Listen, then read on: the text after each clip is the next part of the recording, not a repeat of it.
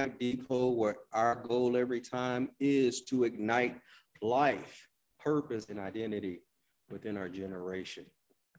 Turn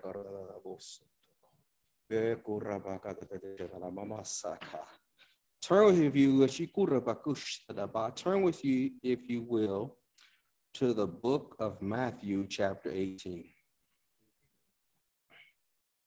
The book of Matthew, chapter 18. Glory to God. Hallelujah.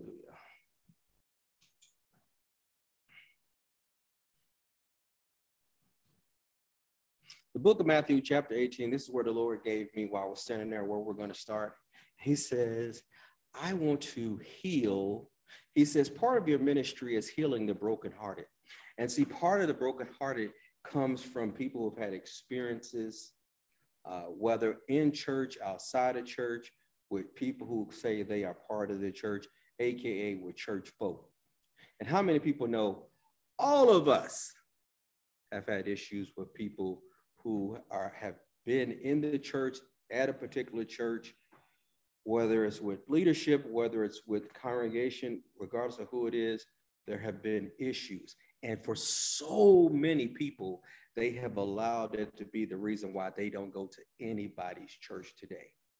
But the same people who have issue with people in church, if somebody on their job says the exact same thing, does the exact same thing, or doesn't do the exact same thing, they haven't quit their job yet. So is it really the fact that, see, first of all, let's take away the title church folk, because there's no such thing. There's people who come to church. There's people who have accepted Jesus as their Lord and Savior and have become part of the ecclesia or the government assembly for the kingdom of God. But their church itself is made up of people, and people are at all kinds of different levels. And people have all kinds of different things that they've either gone through today, they went through in their past experiences. If I base my whole Christian walk based off of the people and the situations I've experienced in church, I would have never came back to church. Growing up as a kid, as a pastor's kid, you see all kind of the good, the bad, and the darn right crazy. So if that is your definition of what the church is, you will be sadly mistaken, because that's not church folk. That's just people. People at all kind of levels. People got all kind of situations and circumstances going on. And see, if you really want to define what a church building is a hospital. And the church building is a hospital made up of a bunch of broken and hurt people who have come to the place where they believe they can get a medicine it is there and it's available to them. And if they take their daily prescription of the gospel, then it will begin to heal the very wounds and hurts that they've already experienced. But please stop saying church hurt, because you might have been hurt by somebody who was in the building. But just because people in the building have made bad decisions or done something, some of them aren't even aware of it,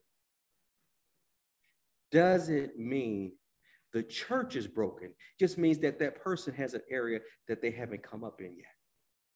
Do y'all see that? And what is our response supposed to be? I mean, I'm gonna tell y'all what the word says, and I'm gonna give you an example where you could have been hurt, could have got offended, could have got mad, if I knew some good swear words, I could have used them, because I don't know no real good swear words. I mean, June told her family, if he ever says this one word, that's as strong as it goes, and he don't use nothing, that's as strong as he'll ever go. And it ain't even a swear word, it's a word in the Bible, H-E-double-L, hell. That's as strong as I got. I mean, you want something beyond that, I can't now. Some other folks might have had some other words stronger than that, but I don't have anything, because I grew up in a household, I never heard anybody cuss. Ever, never to this day. I've never heard my mother curse, ever, no matter what the situation is. So if you're you should be in Matthew chapter 18. So God says he wants to heal some people today.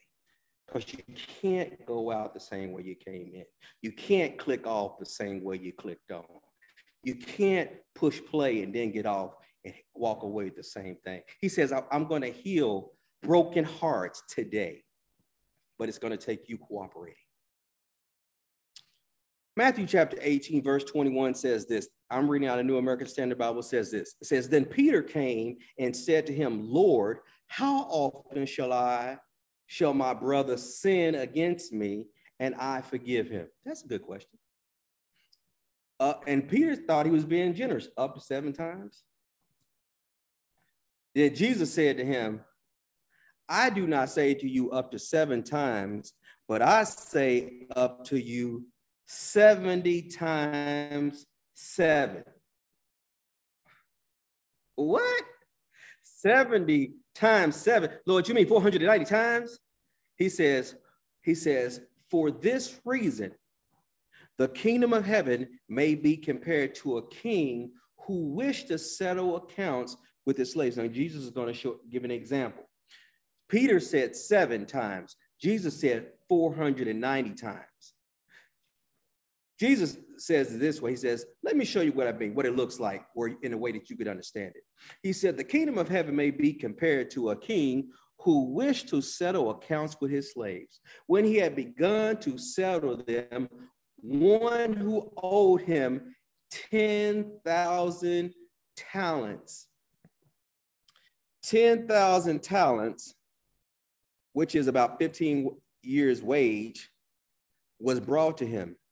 And when he came to him, this is what happened. The guy who owed 10,000 talents, or 15 years' wages, came in front of the king. He says, but since he, talking about the slave, did not have the means to repay his Lord, commanded him to be so. Back in the day, they had debtors' prison. If you wasn't able to settle your debt, they sold you, your family, your dog, everybody. They sold and whatever, and then they put you in a debtors' prison. He commanded that slave be sold along with his wife and his children and all that he had, and repayment to be made. So the slave fell to the ground and prostrated himself before the king, said, have patience with me and I will repay you everything. And the Lord of that slave felt compassion or mercy and released him and forgave him the entire debt.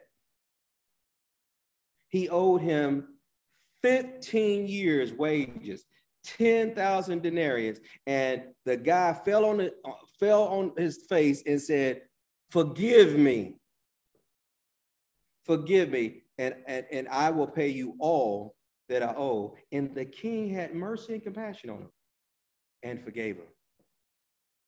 Everybody say that's a good deal? Everybody will agree that's a good deal? I'll say that's a good deal. So the slave, so then when he, after he forgave him, that same slave who had just been forgiven 15 years' salary went out and he found one of his fellow slaves who owed him, it says 100 denarii, which is about a day's wages. 15 years, 1 day. And what that slave did is he grabbed the slave who owed him a day's wage, and he seized him and began to choke him and say, pay me what you owe. So his fellow slave fell to the ground and began to plead with him, saying, have patience with me and I will repay you. But the first slave, let's call him Bobby. Bobby wouldn't forgive Robbie, who was the second slave. So Bobby, he was unwilling, and he went and threw him in prison until he should pay back what was owed. So when his fellow slaves, or other people around him, saw this and what had happened, they were deeply grieved and came and reported it to their Lord all that had happened. Now, 15 years, one day. See the picture? He says, so when they saw it, they went and they reported it back to the Lord. Bobby was summoned by the Lord, and he said to him, you wicked slave, I forgave you all that debt because you pleaded with me. Whew, glory to God. Should you not have also had mercy or compassion on your fellow slave in the same way that I had mercy and compassion on you? And God is saying that to people all across the nation, all across the body of Christ, all across the airways. Everybody's watching, everybody's listening, and even sitting under the sound of my voice. God is saying the same thing to you. God has forgiven you over and over and over and over. And sometimes he's forgiven you over and over about the same thing. And somebody can do something, and not saying that what they did wasn't wrong. God says, should you not do with them the same thing you asked me to do for you? And his Lord was moved with anger and handed Bobby over to the torturers until he should repay all that was owed. He could have been free of the debt. Do you know when you pray, forgive us our debts as we forgive our debtors, what you're saying to God is, I'm not going to hold it to their account. I'm not going to hold it to their charge. Lord, I'm going to release them from the charge as you have released me from the charge when I've sinned against you. See, we in the natural, we have different levels of sin. God doesn't. Sin is sin. I stole, I murdered, I killed, I committed adultery, I did all these things. And Lord, I know I've done all these things, Lord, and I ask you to forgive me. Lord, please forgive me. And he says, I forgive you. Then if Julian comes in the house and she says something I don't like, and I get offended by what it is that she said, but I won't forgive her, that makes me a hypocrite. Because I'm requesting God to do something for me that I won't do for somebody else. We've all missed it. I've missed it. I've missed it in the pulpit. I've missed it out of the pulpit. But you know what? I repent. I forget. I ask you to forgive me. And if I've done something wrong, I'll acknowledge, hey, I did it wrong. If I have offended you, I apologize. But can I tell you a secret? What was it? 3 weeks ago, almost a month ago now, we went on a trip to support somebody. They knew we were coming. We had been in relationship with them for years. And when we got there, they treated us with total disdain. We was at church. So I'm not telling you something that I don't have to practice myself. I've been in a relationship with them. I knew them. I loved them. It didn't change the fact that they missed it. I had a choice. I can get offended. Use my one swear word that I know. Walk out. So mad. Driving forward. Now, mind you, we had gotten up at 3 o'clock in the morning to be there. I had a decision to make. Get into a fence with them. Doesn't hurt them, hinders me. Or I can make a decision. I didn't make the decision. To this day, we've never told them. You know what we did? Julian and I were standing there together. This is what we did. We looked at each other And here's what we said. Father, we choose to forgive, regardless if they ever acknowledge it or not. When Drew and I, we ever have any moments of intense fellowship, which we typically don't have a lot, but if we do have a moment, we've got to do the same thing. Why? Because the people that you can wound the most are usually those who are closest to you. But you know what? I'm sorry. You know what? I just did something stupid. And I own it. I don't make excuses for it. You know what? I own it. This is what I did. Can I tell you a secret? Her watching me do that with her again and again and again and hearing me teach it and do it and teach it and do it and teach it and do it when she was in a situation and she did something she wasn't supposed to do, she heard what she heard in her ears, what she had been hearing coming across the pulpit, but more so what she saw. This is what he does. He misses it. I own it. I own it. So I tell people, hey, I missed it. Hey, I apologize. Tim, I apologize. Rita, I apologize.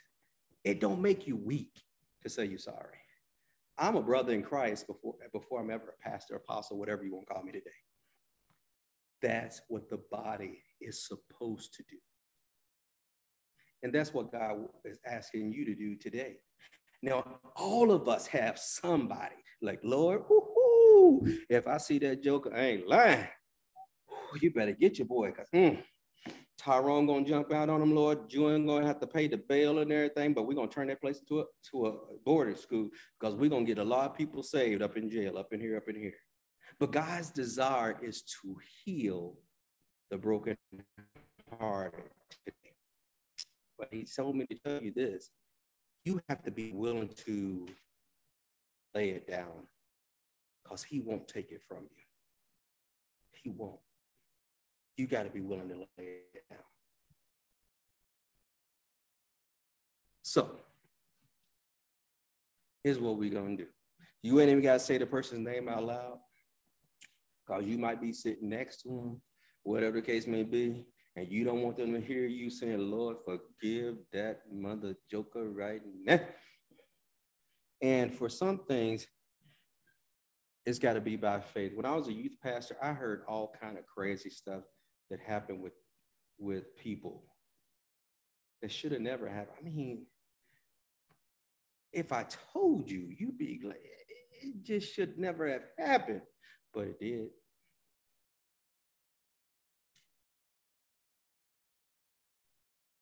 But God is still a God who's still in the healing business. And the reason why he's saying this is because if you go on to read this, the Bobby was turned over to the tormentors until he paid all. And he says, and my heavenly Father will also do the same with you if each of you does not forgive your brother or your sister from your heart. See, when you hold bitterness and unforgiveness and resentment and you won't forgive, it doesn't torment the other person. It torments you. And sometimes we say, I have forgiven them. And they're like, no, I don't, because you just say their name, mother blick, and you go off like it just happened.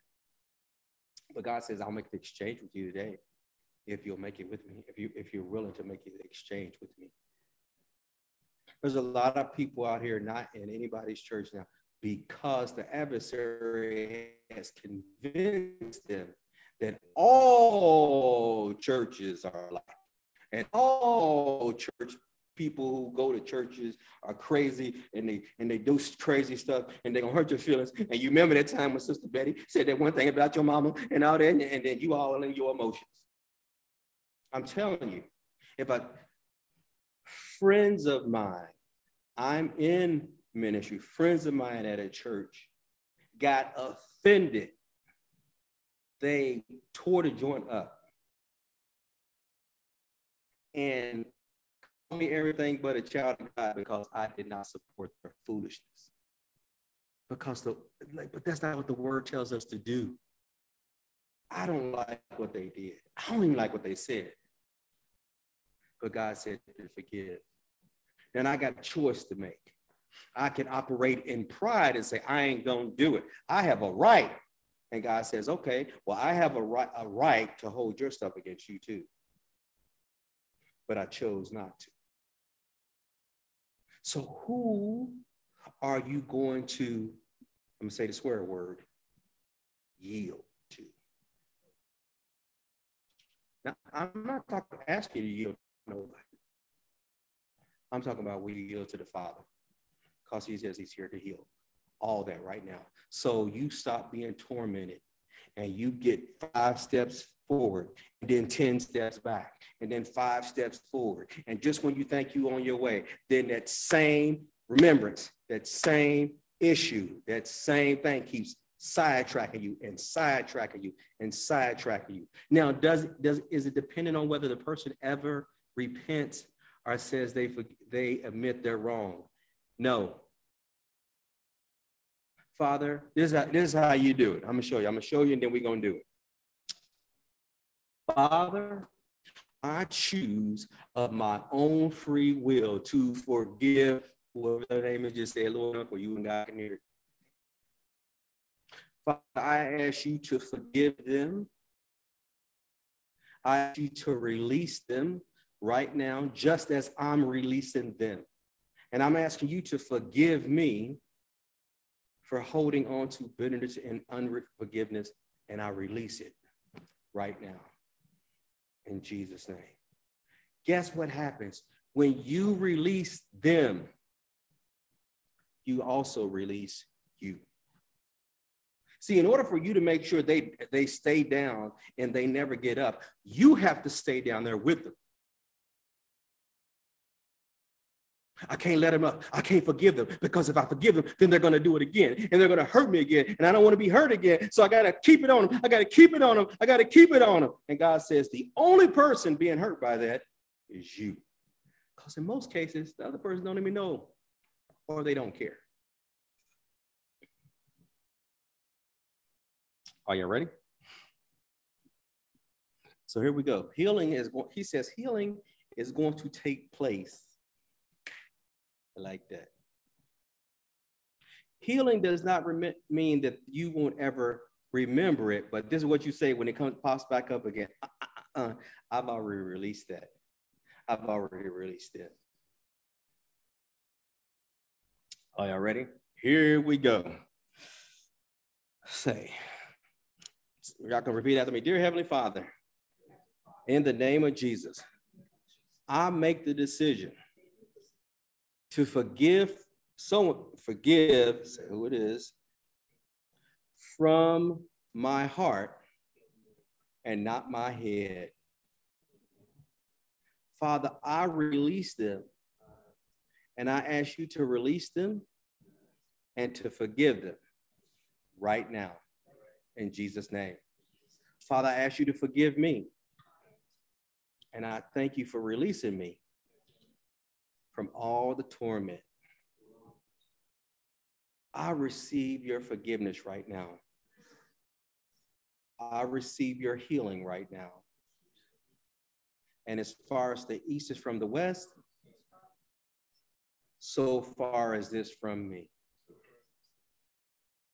In Jesus' name I pray.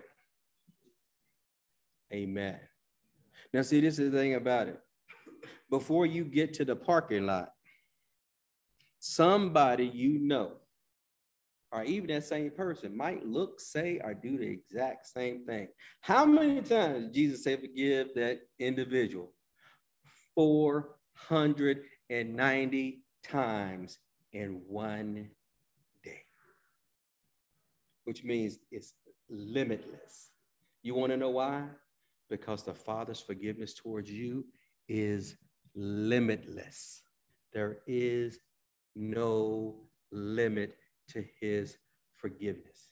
Jesus came and paid the sin debt for all sin, but you still have to receive forgiveness. Receive forgiveness. Amen.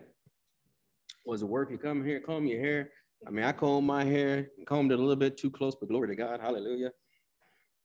Are y'all ready for the word? See, this is the thing about it is, You will always have opportunities to get offended, but you determine whether you are or not. Offenses is going to come. I'm going to tell you, offenses is going to come. But whether you get offended by it or not, I mean, and that's just one of the things that happened in the last couple of weeks. There's been some other stuff that happened that I thank God I'm saved, because I had to check my salvation card because somebody said something, did something, and Tosh, I almost went back to my old zip code, Detroit, right? And the D almost came out. And Tyrone, y'all ain't never seen Tyrone, but Tyrone almost jumped out, and we had awesome prison ministry. But what happened was the love of God rose up in my heart. It's like, forgive.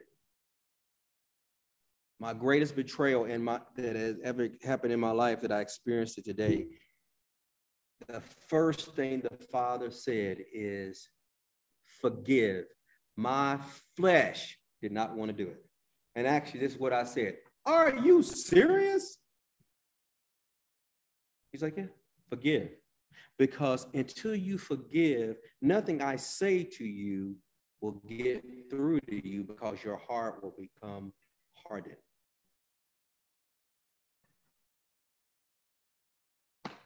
All right, here we go. I'll make this declaration. We're going to jump right in and get as far as we can, and then whatever we can do, hallelujah, glory to God. We'll get it next time in Jesus' name. Hallelujah. It says this according to Isaiah 61:1. It says this: the Spirit of the Lord God is upon me, because he has anointed me to preach good tidings unto the meek.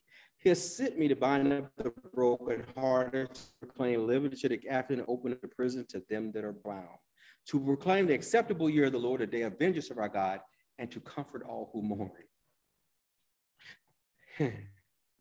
And to point unto them the mourning Zion, to give up to them beauty for ashes, the oil of joy for mourning, and the garment of praise for the spirit of heaviness, that they might be called the trees of righteousness, the planting of the Lord, that he might be glorified.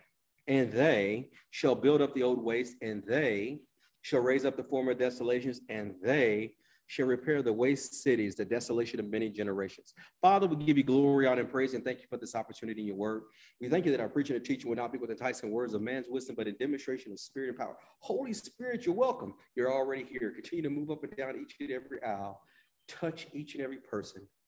Touch them, hug them, hold them, deliver them, set them free. Restore them back into right relationship with you. Father, I covenant with you that you will confirm your word with signs and wonders following. Father, I covenant with you, glory to God, that your word is being written on their hearts as we speak it today, and that word will pierce their hearts, Father God, and revelation light will come as a result of it. Father, may you be glorified in all that we say and do. In Jesus' name we pray, amen. Now, I'm going to answer this question. Somebody asked, why are we here? Well, I'll tell you real quickly. Ignite is a life-giving church that's committed to sharing the life-giving message of Jesus Christ, that the kingdom of God is at hand and available to whoever wants to partake of it. He came so that you might have life in abundance to the full until it overflows. But I'm going to tell you this. Everything with God begins with his word. Everything with God begins with his word. Even in the A part of the Gospel of John, chapter 1, verse 1, it says, in the beginning was the word, and the word was with God, and the word was God. Everything with God starts with his word. Why? Because one of the things that the word does is the word washes you. And according to John chapter 15, verse number 3 in the Amplified, it says, you are cleansed and pruned already because of the word which I have given you, the teachings I have discussed with you. This is Jesus talking to us, the disciples. For when you hear the word of God, the word, one of the things the word does is it begins to wash you. What is it washing? All that fear, doubt, unbelief, bitterness, resentment, unforgiveness, poverty, lack, all that. That's what the word of God goes in and do and begins to wash all that stuff out of your head. I'm going to wash that stuff right out of your head. And every time you're hearing the word of God preached, the word of God preached is going to go forth and wash all that stuff out of your head. Even in Ephesians chapter 5, verse 25, talks about this. It talks about the husbands, husbands, listen up. Love your wives as Christ loved the church and gave himself up for her, so that he might sanctify or set it apart. What is he going to do with it, Jerry and Tim? That he might cleanse her by washing her of water with the word. So whenever a Jewin begins to say stuff and do stuff that I'll be like, Lord, she is blessed and highly favored, walking into things that God got the mind of Christ. What do we begin to do? Begin to speak the word over. Begin to speak the word over. Why? Because it begins to wash her. It begins to wash her because, you know, everybody has a moment. They have a moment of crazy. Some people a little bit more often than others, but everybody has moments of crazy. So everything with God begins with his word. The word begins to wash you, but the word also does something else. The word of God will locate you. When you hear the word of God preached, when you hear a message on a podcast, that word is going to locate you. You want the word to locate you. What does it say in Psalms 119? I believe it's 130. It says, the entrance of your word brings forth revelation light to show me the way that I'm supposed to go. So when the word goes forth, it's supposed to bring revelation, illuminate your inner man, illuminate your spirit man, illuminate your mind, and shows you the way that you should go. That's in the Amplified Version. But it says this in Hebrews chapter 4, verse 12 about how the word will locate you. It says, for the word that God speaks is alive. This is Amplified. And full of power, making it active, operative, energizing, and effective.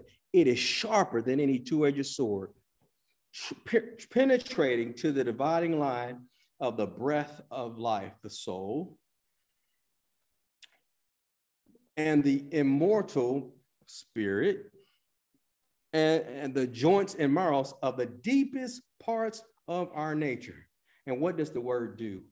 It says the word of God is sharp, quicker than sharper than a two-edged sword, piercing the asunder division between the soul and the spirit, the joint and the marrow. So you are a spirit, you possess a soul, it's your mind, will, and emotions, and you live in a physical body. So when you read the word of God, when you hear the word of God, it will begin to expose, and it sifts and analyzes and judges the very thoughts and purposes of your heart. See, the Bible is the only book that you could read and it will turn around and read you at the same time. It's the only book, the Bible is the only book that can read you while you're reading it. It'll locate you. If I read something and it's rubbing me the wrong way, or if I'm hearing somebody preach and it's rubbing me the wrong way, you know the first thing I ask myself, why is this rubbing me the wrong way? But yet I asked the Father, why is this rubbing me the wrong way? And you know what? He's more than willing to tell you. See, the word of God is either going to do one or two things. It's going to make you glad or it's going to make you mad. But if you get mad, you got to ask yourself, why am I mad? I mean, really, why am I mad? I've said in services before, somebody was preaching, I was hot. Until I asked the Father, why am I mad? Then he told me, because you got unforgiveness in your heart towards them. I thought they lost their anointing. They lost their mojo. They ain't got it no more. I'm going to have to find another church. Guess what happened? Guess what happened, though? Guess what happened? When I forgave them, all of a sudden, their anointing came back. It wasn't them. It was me. I was at home this afternoon and I was before the Lord. And this is what he said to me. He says, my sheep hear my voice and follow after me. But a voice of a stranger they will not follow. He says, when you were young, you hungered after me and came with ears open to hear and eyes open to see and hearts ready to receive my word. But as you have grown older, your love has grown cold, and you have replaced your time with me with other things, and now there is not room for you to receive from me. You have become complacent and merely going through the motions and walk out the same way you came in, feeling like you didn't receive anything, but the issue is with you and how you came prepared to receive.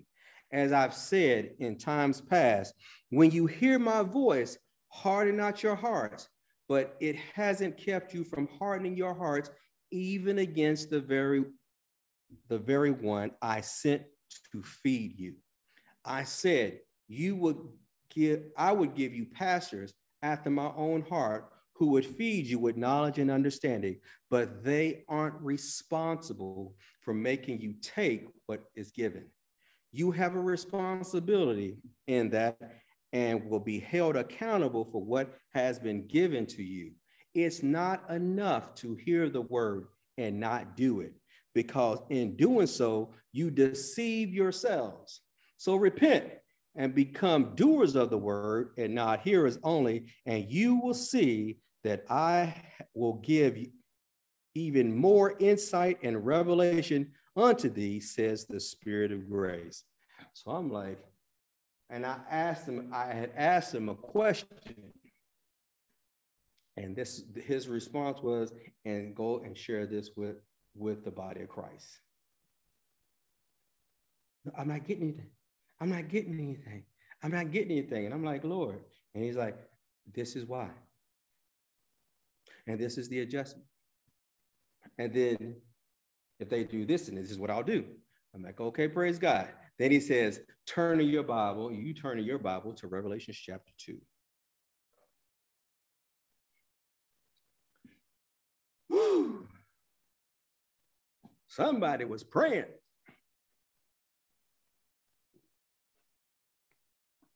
Revelation chapter 2. Last week we was talking about the church of Thyatira. Ooh, that was a heavy one there. And I'm going to tell you something I was sharing with someone earlier. I said, anytime a message comes, the first place I check, I ask God this question. Where am I missing it in this area? Because if you're giving it to me, am I doing the very thing that you're saying? Because if so, I need you to show me. And if you show me, I'll make the adjustments right here, right now. Is this for me, or is this for me to share with others? And when he says that, this is not, you don't have this going on, but I need you to share this with others because they have this going on. Because remember, the word will locate you. And I'm going to show you that tonight in my last couple minutes. Because I'm telling you, if you don't come with ears to hear, if you don't come with eyes ready to see, if you don't come with a heart expecting to receive something from God, you will get exactly what it is you expected. That's why God says, let's deal with the hurts and healings and all that from the beginning. He says, because if you carry that with you, it's going to continue to do more damage to you, and you will get further and further out there. Now, Revelation, not Revelations, but the actual title of the book is The Revelation of Jesus Christ. It's not Revelations, it's the book of Revelation, and it's the revelation of Jesus Christ. Are y'all ready? Y'all brought your shouting clothes here, because somebody gonna get set free up in this piece, up in here today. Hallelujah. Revelation chapter 2, verse number 1 says this. I'm reading out of Amplified. To the angel or messenger, that angel, the person they're talking about, is to the pastor. And this particular, if you look it up in the Greek, is here talking about pastor. To the angel or the messenger of the assembly of the church in Ephesus, right? These are the words of him who holds the 7 stars, which are messengers of the 7 churches. So he's talking about Jesus is who's holding the 7 stars? Jesus is holding the messengers, which are pastors, in his hand. So Jesus is the one who holds pastors in his hand. Jesus is the one who the pastors are accountable to before anybody else. I don't know about you. I ain't afraid of you because you can only do so much to me. Jesus has a whole different side he can go with it. Anyway, 7 messages of 7 churches in his right hand, who goes about among the 7 churches, or goes about the 7 golden lampstands, which are the 7 churches. So the stars are the pastors, and the lampstands he's talking about here are the 7 churches. Now, what does it say Jesus is doing? He's walking in the midst of them. So even tonight, he's walking in the midst of us. He's in the room because Jesus is Lord over this house. Jesus is the chief shepherd over this house. Always has been, always will be. And this is what Jesus says. I know your industry or your works and activities, your laborious toil and trouble, and your patient endurance, and how you cannot tolerate wicked men, and you have tested and critically appraised those who call themselves apostles or special sent ones, or somebody who comes in with a fresh revelation and says, now I got the word of the Lord. I got a fresh word. Nobody else got this word. And he's saying, and you tried them and you found them out to be false or imposters and liars. I know you. In other words, Jesus said, I know you intimately. And that's what he's saying to you tonight. I know you intimately. You are enduring patiently and bearing up for my name's sake, and you have not fainted or become exhausted or overgrown or grown weary. So Jesus has all these great things he's saying about, man, you're doing all these great things. Hallelujah. Shout the glory. Woo-hoo. You got all these things going on. And people like that part of it. I like that part of it. Who don't like that part of it? Anybody here that don't like getting some praise and admiration? All right. Thank you. If you said you don't, I was going to bring you down to the line and cast a line devil off of you. But I have this one charge to make against you, that you have abandoned the love that you had at first. You have deserted me, your first love. Pause and think about that. You got all these great things he's saying about you, and you're doing all these wonderful works and everything. He says, but you have abandoned your first love. Anybody remember that first time you was in love? I mean, you had a little puppy love crush and everything. And I mean, do you like me? Yes or no? I mean, just to hear that person's voice and everything. And then after a while, after you got to know each other a while, after you got to spend time with each other for a while, and they call on your phone, it was like, how you doing? You're like, what you want? You still love them, but the way that you demonstrate that love has changed. All righty, let's keep it going. Jesus says this, but he said, this one charge I have against you. You have left and abandoned the love that you had at first. You have deserted me, your first love. Remember then from what height you have fallen. Repent, change the inner man to meet God's will, and do the works you did previously when you first knew the Lord, or else I will visit you and remove your lampstand from its place. What's the lampstand? He removed your church.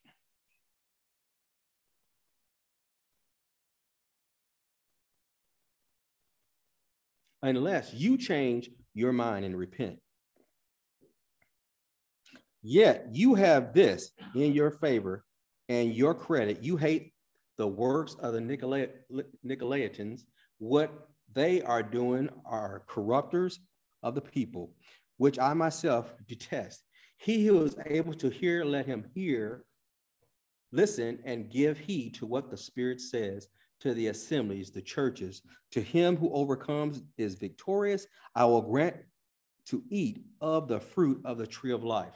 Now, when Jesus says, I know your works, he's saying, I see and perceive and behold for myself. In other words, Jesus says, I have personally observed your works. So when you say, don't nobody know what I'm doing, I ain't getting no credit for it. Jesus is here telling you, I know your works. Your works, what are your works? Your activities, your deeds that make you different than other churches around you. Jesus knows it all. He knows that that you have your labors, the hardest and most wearisome kind of labor, toil, fatigue. You are one who gives everything in a project. You are committed. So all those things Jesus is saying about, and he says, and you have patience. In other words, you stay or you abide or you remain in one place. You keep position. You stick it out. You refuse to bend, break, or surrender territory. It's all the things you saying about you and me as members of the body of this particular church. He says, but I have this against you. He says, you have left your first love. If you read that in the original Greek, it says, love, the first love you have left. Meaning when they first repent, when you remember when you first got saved, and you couldn't wait to tell somebody about your Jesus. I mean, you was chasing people down in the grocery store, family members, the mailman. It was just me. If you looked at me, you was Jesus. You look at me now, you still get Jesus. I mean, so something. It says, remember when you first got saved, for real, not when you stopped dating God and you really got into a relationship with him. Remember that? And remember how you would come to Christ, you had so much esteem for him, and you was captivated, and you was willing to sacrifice everything for him. And y'all remember that? When y'all first got saved? He says, you know, that first love, that early love, you know, when you still had that puppy love. Well, we tell people love is blind, but marriage is an eye-opener. Because love, you would love, but boy, marriage will open your eyes. And they say, well, love will keep you married. No, marriage will help you keep your love walk going. Hallelujah. He says, now think about when he says love, you left your first love. He says you voluntarily released it, releasing something once held dear to neglect or to ignore, to leave something or somebody behind. How does that happen, you might ask, Jerry? I'm going to tell you. And this is how people left their first love. Remember, all the works and laborings and all that he said he gave them credit for doing. This is what happened, Doc. They became so involved in the machinery of ministry, the works of ministry, that they lost the wonder of it all. What they felt when they first came to Christ, the wonder and awe that was in their heart, the willingness to sacrifice anything for Jesus. What once was precious has become routine. You remember when the first church first opened and it was all new and y'all was seeing stuff that y'all hadn't seen before and everything. And I can't wait. I can't wait. I can't wait. It's kind of like Christmas. I can't wait. Ooh, Santa Claus is coming to town. And then you find out Santa Claus don't really exist. And then, you know, you got to deal with that reality. But anyway, you have such great anticipation until you become what's known as familiar. You became familiar. And you got so familiar with coming into the presence of God, so familiar with seeing people healed, so familiar with hearing the word preached, so familiar with seeing my buddies on Sunday morning, so familiar with I do this. This is the way we go to church, go to church, go to church. And that you come in now and it's like, all right, bet. I'm here. Now what's up? Check. Nah, I can't wait to get there. You better hurry up. No, Jerry, don't drive fast because But you better make sure we on time so we can be right there when the words start coming and the praise and worship, and I can get before God and all that. He says you lost that because you're so busy. And this is something else I share, and I've shared this before. Don't get so busy doing the works of God that you don't have time for God. And in the last 2 years, that's what I have seen. And that's what God is saying. And he's saying this over the body of Christ. People have gotten so busy doing the work of the ministry that they are doing the work of God that they don't spend time with God. And said, but I'm doing the work. Yeah, but I brought you together so like a gas station to tank you up and fuel you so that you can get back out there and be like a sniper and become targeted in what it is that you do. So what did God says? He says, remember it. He said, your knowledge has increased, but you have lost your zeal. You have a lot of knowledge. I mean, you walk around like Pinky in the Brain with all this knowledge. He says, but your zeal for him, you have lost. And Jesus is commanding us to remember what we used to have, what it used to be like, and to repent. That word repent means to change your mind, change your actions, and make a full 180-degree turn and go the other way. Because what's happening is the more you are so busy doing the things God, you have fallen. You are still committed to God, but your love for Jesus has dwindled down. And you know who could be guilty of this, really guilty of this? Pastors and leaders. I have a rule in my house. Whatever I add new, I have to drop something else. So when I thank God that he loves us enough to tell us this. Some people get upset. Some people get mad. But the Father says it's serious, and this is where we're going to stop. Whom the Father loves, he chastens. Just like a parent who you love your kids, you chasten them. Chasten them means you don't go get a razor strap and beat the bejeebas out of them. Chasten means that you gently guide them in the direction they should go. But how many people know sometimes you got some hard-headed children? None of y'all got hard-headed children who can be concrete cranial, that you have to tell the same thing again and again and again and again and again and again. But how many of y'all will keep doing it? Because you want to see the best for that child. So why do you think your Heavenly Father would be any different with you?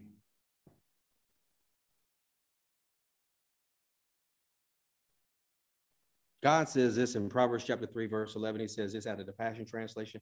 My child, when the Lord speaks to you, never take his words lightly.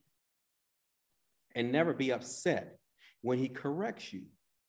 For the Father's discipline comes only from his passionate love and pleasure for you. Even when it seems like his correction is harsh, it's better than any father on earth gives to his child. Who the Father loves, he chastens with his word, not in guilt, not in condemnation, not a beat down. So if you ever hear a word and you walk away and you feel it's not condemned, but convicted, and it's like, man, wow, Lord, I didn't like it, but I know I needed it. Any of y'all ever had your parents say that to y'all? I mean, they corrected you and you was like, I didn't like it, but I needed it. Any of y'all ever had one of y'all kids say that to y'all? You disciplined them or you gave them correction. They didn't like it, but they needed it. So why are we talking about this today? Because this is what the Father said. This was not the message. I had something altogether different. I just asked him a question. And he said, this is where I go this direction. I want you to share this with them tonight. I'm like, okay. There's another piece that he's going to share with us. I believe it's next week. And you're going to see something different. If you come with ears to hear, if you come with hearts ready to receive, remember, what does the word do? It locates you. It shows you where you at. You might think you here. Oh, God said, Christ said all those great things, man, I must be here. And he said, no, but you're missing the mark because you're doing works, but you forgot your first love. Which one do you think is more important to him? Anybody want to guess? Which one y'all think is more important? The works or the love for Christ first? The love for Christ first. You can do all the works you want. You say, how do you know that? Tim, I'm done. Matthew chapter 7 says this. Many will say in that day, Lord, Lord, have we not cast out devils in our name? And did many wonderful works in our name? And did this and did that and did this in your name? And Jesus says, he's going to turn to them. And he says, I never knew you. I never knew you. But I did all these works. I never knew you. Depart from me, you workers of iniquity. Why? They was so busy doing works that they made no time for him at all. And yes, sir, he says, and the reason why he says that is because the works you may be doing may not be the works he is requiring you to do the way that you're doing it. I don't know about y'all. I did a checkup from the neck up. Because again, this was not but I work for him. And he says, this is what I want you to do. And then the healing part was what he said when I was standing over there. This is where I want you to start. Jesus is Lord over this house. So we make the adjustment. If he says that we have lost our first love, there ain't no condemnation. You just make the adjustment. Father, I repent. I repent of putting works in front of you. I repent of doing all these extra things and making that more of a high priority than fellowshipping and communion with you. And for that, Father, I ask you to forgive me. It's that simple. And then, now that you have heard it, can I tell you a secret? This is a disclosure. Everything I said to you, because you heard it, you are accountable for it. But before you came in, you might think, I didn't know that. Well, he already been saying it. You just didn't have ears to hear it. And he says, but I'm saying it to you again. I need you to shift. Because how are you going to teach other people who come in behind you, or you come across their path, about having a relationship with Jesus himself, and you don't demonstrate that in your own life? You can't give what you don't have.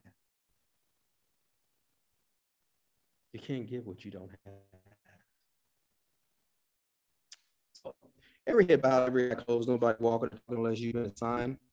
Father, we thank you. We praise you, and we magnify you. We're gonna make the adjustment right now, right here, right now. Say this for your heart. Dear Heavenly Father, right now, I repent for letting go of my first love. Father, right now, I choose to surrender myself to this word, to submit to your instruction. And Jesus, I make you first place in my life. I authorize you to arrest me if I ever get out of balance again. I will never yield my first love again. I will never release it or forget it again. No work is greater than my love for you. I thank you for loving me enough, for sharing this with me. I receive your forgiveness. I receive your love right now. In Jesus' name, amen. See, no guilt, no condemnation. Didn't have to take you outside and whip you with a cat of nine tails and whip you with 10 penance and any of that good stuff. We don't do all that. Now, if you never accepted Jesus before as your personal Lord and Savior, you'd like to, I'll give you opportunity to do that right now. And it's the simplest thing you could do. It's just as easy as we receive forgiveness, just as easy as we receive correction, just as easy as we got back in right position with God. Just as, see, when he was talking about the forgiveness, he was demonstrating how the kingdom of God works. You sow the seed, you reap the harvest. You sow the seed of forgiveness, you reap the harvest of forgiveness. You don't sow the seed of forgiveness, how can you reap a harvest?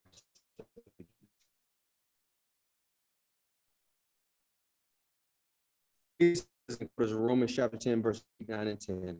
He says, he says the forgiveness is already available to you, but you have to be in a position to receive it. Says, in course, Romans chapter 10, verses 8, 9, and 10, it says this: the word of God is near you, it's in your heart and in your mouth. That's the word of faith which we preach. That if you will confess with your mouth the Lord Jesus and believe in your heart that God raised him from the dead, you shall be saved. For with the heart man believes unto righteousness, with the mouth confession is made unto salvation. Just like you had to confess forgiveness, just like you had to confess that you repented, just the same way in which you receive salvation. And when you receive salvation, you're not only born again spirit-wise, but you now become a citizen of the kingdom of God. And then we'll begin to teach you how to operate. We're teaching people how to operate in a practical way in the kingdom of God. So say this to me: dear Heavenly Father, in the name of Jesus, I do believe Jesus Christ is the Son of God. I believe he died for me on the cross and carried my sins for me. Lord Jesus, come into my heart. Save me now. I repent of sin. I receive your offer of forgiveness. I receive healing. I receive deliverance. I receive wholeness. I receive protection right now. In Jesus' name, amen.